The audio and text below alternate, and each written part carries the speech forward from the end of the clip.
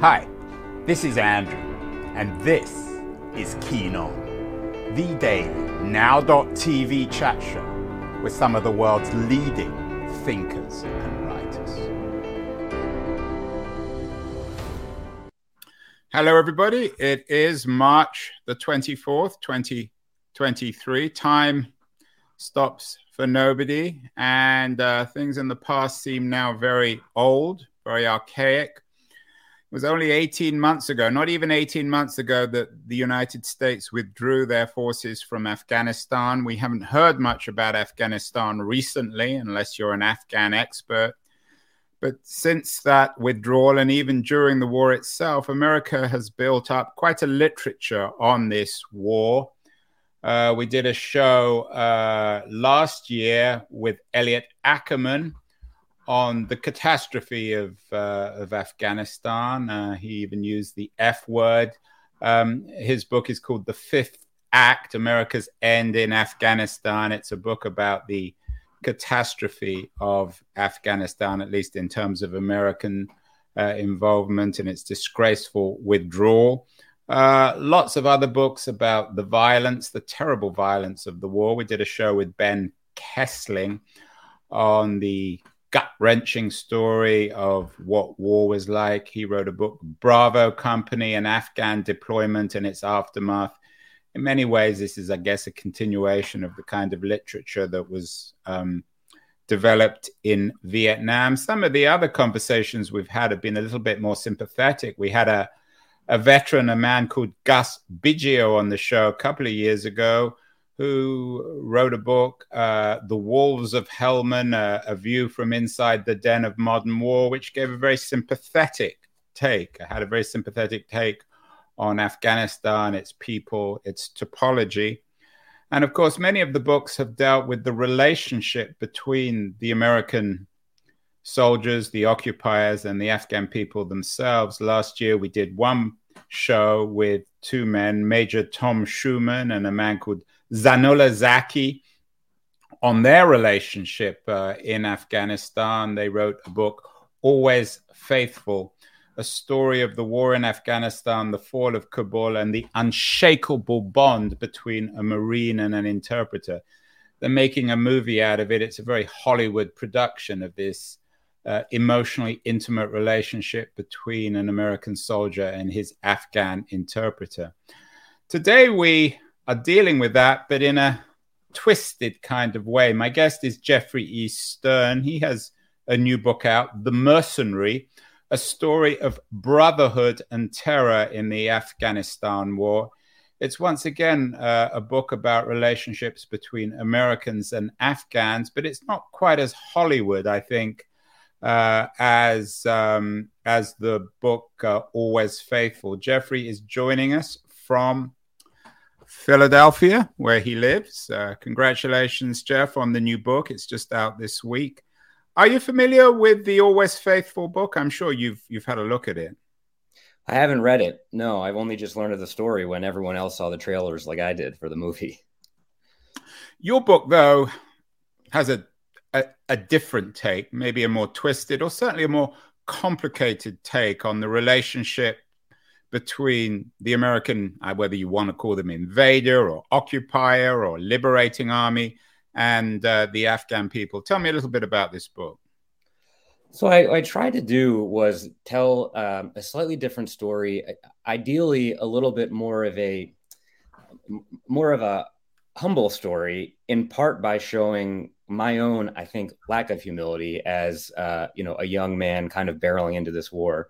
And essentially trying to do some good, but really also just trying to make a career for myself, and kind of licensing myself to do what it took. I was working on development projects, but largely I was there as a journalist and was able to kind of license myself to see things and kind of intrude into people's lives because I was doing the Lord's work. I was doing journalism.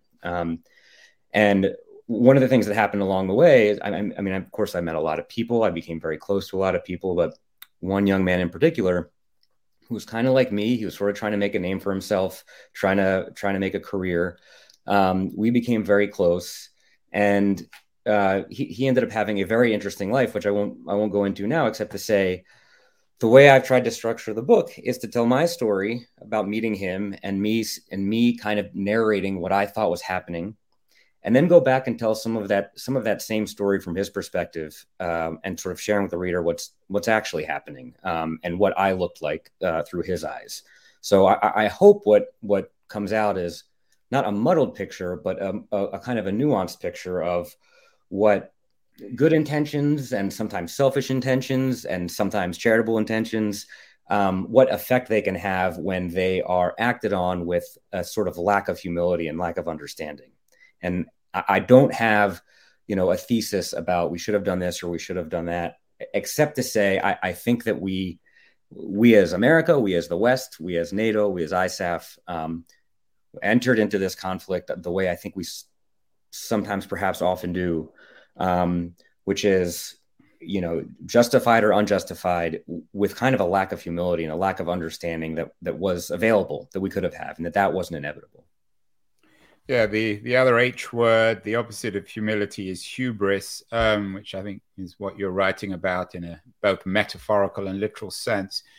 You're an interesting piece for the Duke Alumni magazine back in August 2008, The Ghosts of Kabul, about your introduction to life in Afghanistan. What year did you show up, and why did you go?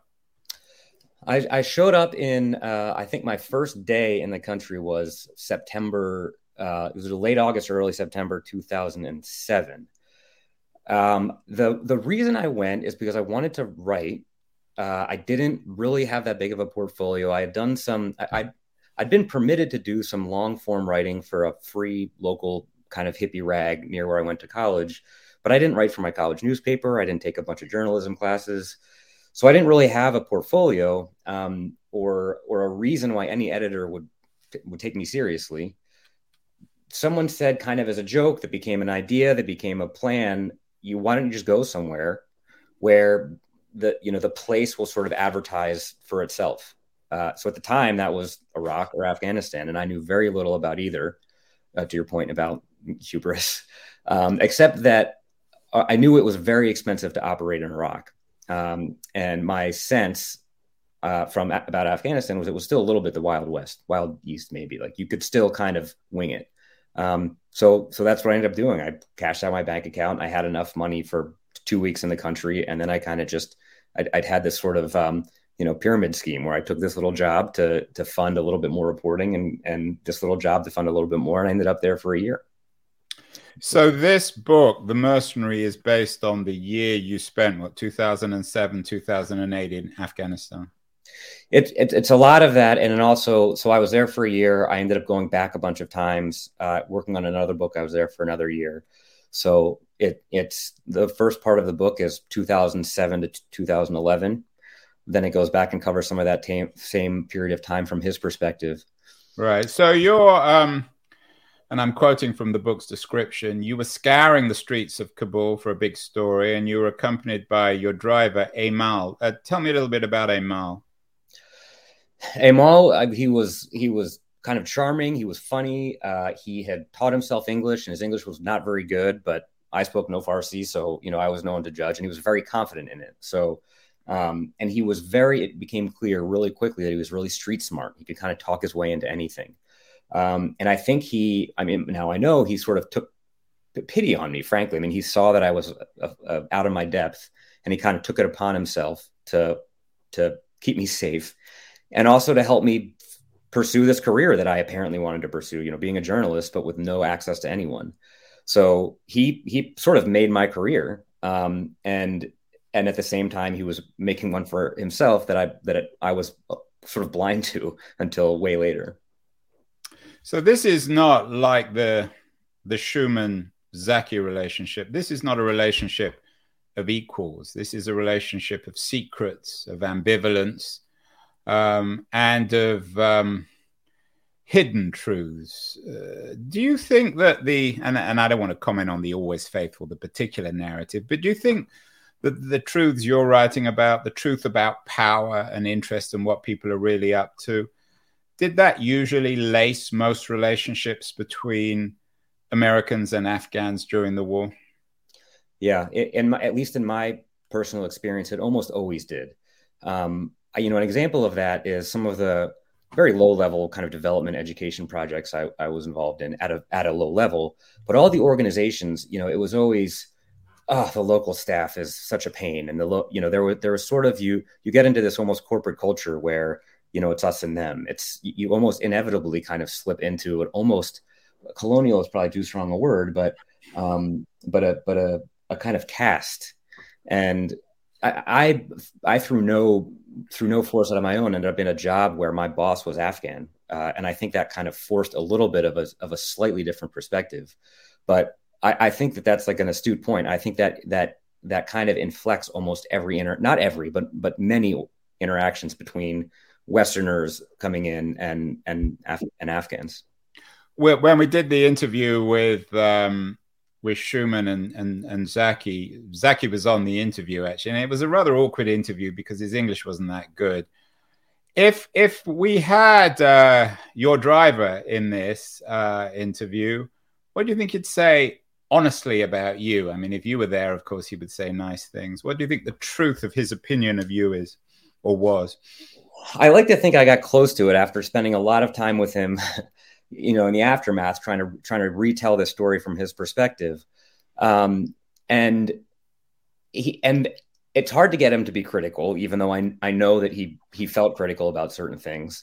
But I think he would point out, if you really pressed him, and probably if we turn the cameras off and stop recording, that I was sort of surprisingly naive. I was sort of surprisingly out of my depth. And, he in his early years, he really idolized white people, foreigners. I mean, he saw them on a satellite dish and he thought, white people have great lives, foreigners have great lives. And he wanted to be near them.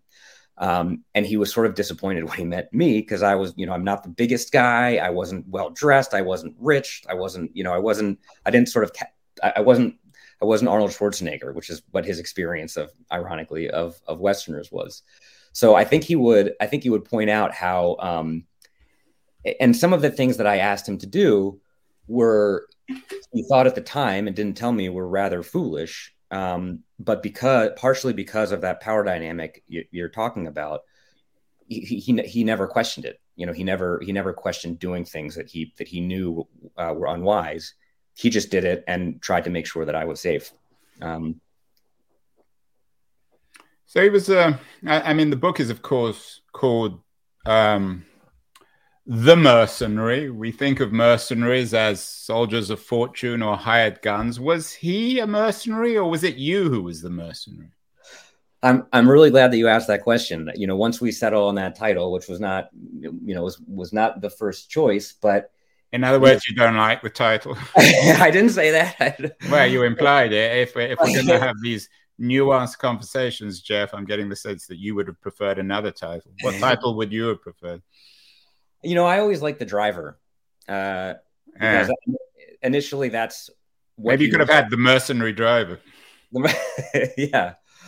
But also because it's sort of, to me, it kind of reflected the power dynamic again, and more than the power dynamic, just sort of the relationship. Because even years later, when he became very successful again, he would say, "I'm just your driver," and it was sort of this joke because he'd become way more successful than me. But the thing that The Mercenary allowed, I guess, me to do, which I hadn't thought of, was actually ask that question you just asked, which, well, wait a minute, who is the mercenary? And to try to not answer the question for the reader, but at least give enough, for lack of a better word, ammunition. I mean, enough data points that it's a question.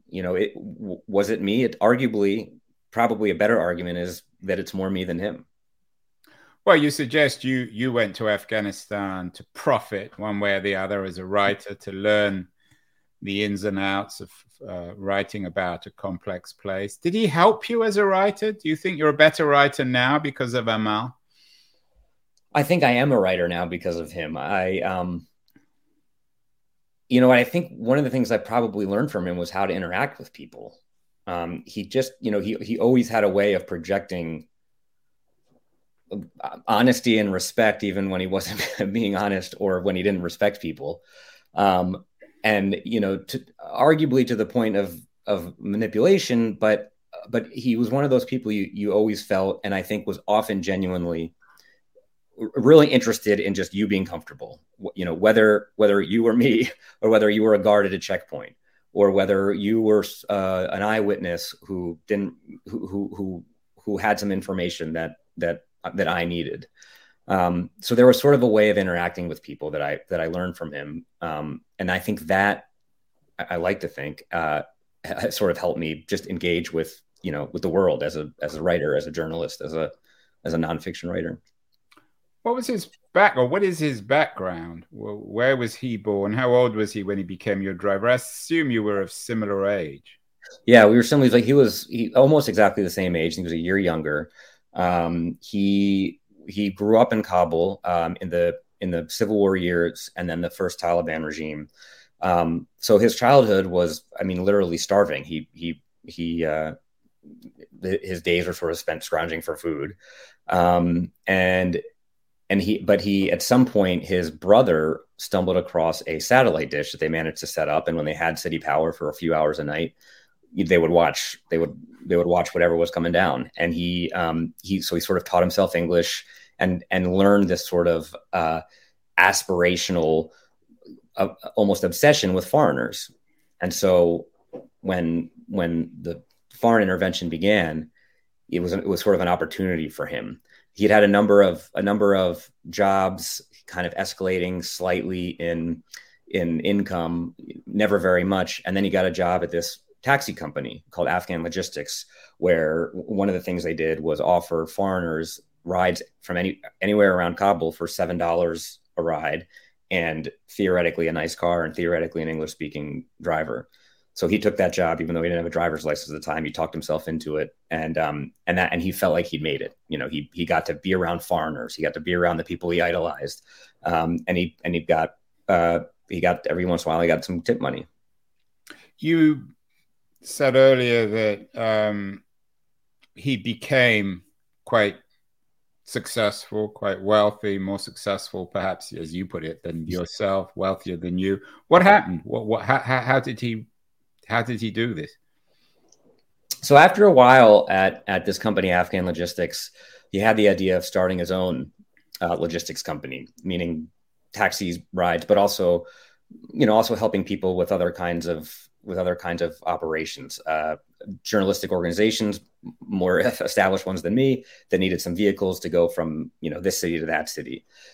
So he helped start a number of with some friends, a number of other companies. They never quite did well. And then he decided to start his own. And he asked me that this time, I was one of my stints back in America. He asked me for a loan, and I somehow managed to send him $700. And he reacted as if, I just changed his entire life. And I never quite understood why. And when I went back, he already was sort of showing signs of a lot of material wealth, which he said, you've done this. This is your company. And that also didn't quite make sense, but I took the compliment. And it turned out what he was doing, that the way he made a lot of money was taking armor, mostly armored vehicles that had been given to Afghan warlords as kind of patronage relationship, in this case with Iran. That some of these warlords didn't need all of them. A lot of them have just garages full of armored vehicles and other things just sort of sitting there. And it occurred to him all that he could take those and make money off of them. And so he started leasing arms, mostly armored vehicles, to mostly Western security contractors, so American and British and NATO military intelligence subcontractors, and he could charge almost whatever he wanted. And when security deteriorated, he could charge more. And when there were elections, so he was an arms dealer. Yeah, in essence, he was an arms dealer. Well, not in essence, he was one. For better or worse, that's not critical. I mean, you wrote an interesting piece for the New York Times back in 2018, the journey of an American bomb from Arizona to Yemen. So you covered this material too. Mm-hmm. What's his fate, or what is his fate today after the American withdrawal and the return of the Taliban? I'm guessing he wasn't there. He's not a great fan of the Taliban, and they're not great fans of him. Yeah. Well, so he flew too close to the sun back in 2010 or 2011. Actually, it would have been 2011. So at this point, he had become really successful. He had perhaps cheated one of his business partners, who became very angry, and Amal was sort of threatened by that. And then also, one of the things he had managed to do was he had such good relationships with a lot of people in the Western security establishment that he was able to get on and off bases really easily with not as much checking as other Afghans would be subjected to. The Taliban noticed that, and they were trying to do a 9/11 10th anniversary attack, sort of a Trojan horse thing, where his cars would take them onto one of the Western bases. And he kind of tried to stall, and then it became clear that they weren't going to give up. And so those two things kind of closed in on him, the business partner threatening him, and the fact that he was running out of ways to not help the Taliban do this attack. And he ended up essentially sneaking out of the country and ended up in Canada with nothing, and kind of rebuilt himself up from there. And actually that becomes part 3 of the book, both of us, our lives from 2011 to now, to the withdrawal in 2021. Has he seen the book? Yes, yeah. And what's he think? He, it was partly his idea, because he's pulled himself up from his bootstraps so many times. He didn't pay you to write it. No, he didn't. I'm joking. He wanted the story out there. I think he's proud of it. To your sense, I don't think that he would tell me if he wasn't, but it was important that he thought it was at least faithful. So, he's read it. I mean, talking of faithful, always faithful. It's a very different kind of relationship, a much more complicated and truthful one, I think, than some of these books. Some people have described your book as, in terms of a narrative, of being Rashomon-like. Is that fair? I mean, does it really the story depend on who's telling it? Well, I kind of like that description. I mean, partially just because I'm a sucker for those kinds of stories, but I think here it actually, if it works, and it's not for me to judge if it does, but I think it's important. I think it could be useful to see this experience through my eyes, and then to try to see it through his eyes. And of course, it's still me. I'm still the writer, but I am trying to go back and tell, and in some cases, the exact same scene that you saw once before. You saw Jeff, the journalist, getting us out of trouble. Jeff, the journalist, kind of being the hero. You see that scene again from his perspective, and you realize how much in some cases I was traumatizing the people around me, how much in some cases I was making the situation worse, not better. So I think, in addition to just personally, I like those kinds of stories where you see something again from a different perspective. My hope is that here it can actually be useful. Yeah, not only useful, but truthful. And maybe for Hollywood, it's too truthful. They might not be interested. You mentioned earlier, Jeff, you're a nonfiction writer. You've co-authored 2 very successful books, the 1517 to Paris, Back in the Game, and you're also the author of another nonfiction, a successful book from 2016, The Last 1,001 Schools Promised in a Nation at War. I wondered whether you were ever attracted to doing this book as fiction, because it's so layered, it's so complicated, that it perhaps in a way it lends itself more to fiction than nonfiction. I think that I'm so glad you asked that question. I've been thinking a lot about that recently, partially just for mechanical reasons. I think it's hard to present a nonfiction book in a way where it gets read as, a novel. And not to say this is, God's gift to literature or anything, but I'm trying to tell a story in a way that maybe is more akin to, maybe someone who reads a novel will appreciate it more than certainly someone who's an Afghanistan expert and thinks they're going to learn more about the politics of Afghanistan. I certainly am not an expert, and I don't expect to educate people about the politics or the economy or anything like that. I think the one big advantage for all the challenges that doing something nonfiction, the one big advantage is just that there's certain things, and maybe this is not a good example of it, but there's certain things that, if it's fiction, no one would believe it. Wouldn't be credible. And the fact that it maybe not. Maybe, the blurring of it. I have so many conversations with both fiction and nonfiction writers. Sometimes fiction writers deal it's easier to deal with unbelievable stuff in fiction than it is with nonfiction, right?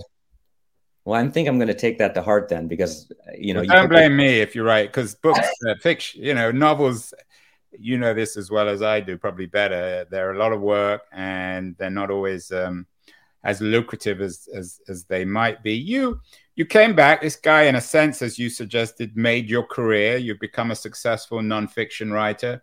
You've written a number of really important pieces, couple for The Atlantic on a fire in Oregon and the violence of that, and then a terrible execution in Oklahoma that was botched. I wonder whether your experience in Afghanistan, and particularly with Amal, did that train you to make more sense of America? In other words, you're not an Afghan expert, as you said. You're a nonfiction journalist. You went to Afghanistan completely untrained, unschooled, a green writer, and you came back more experienced. Has that helped you make sense of America? And in that sense, is perhaps making sense of America and making sense of Afghanistan not quite as different as some Americans might like to think? I'm not sure I've ever thought about it that way.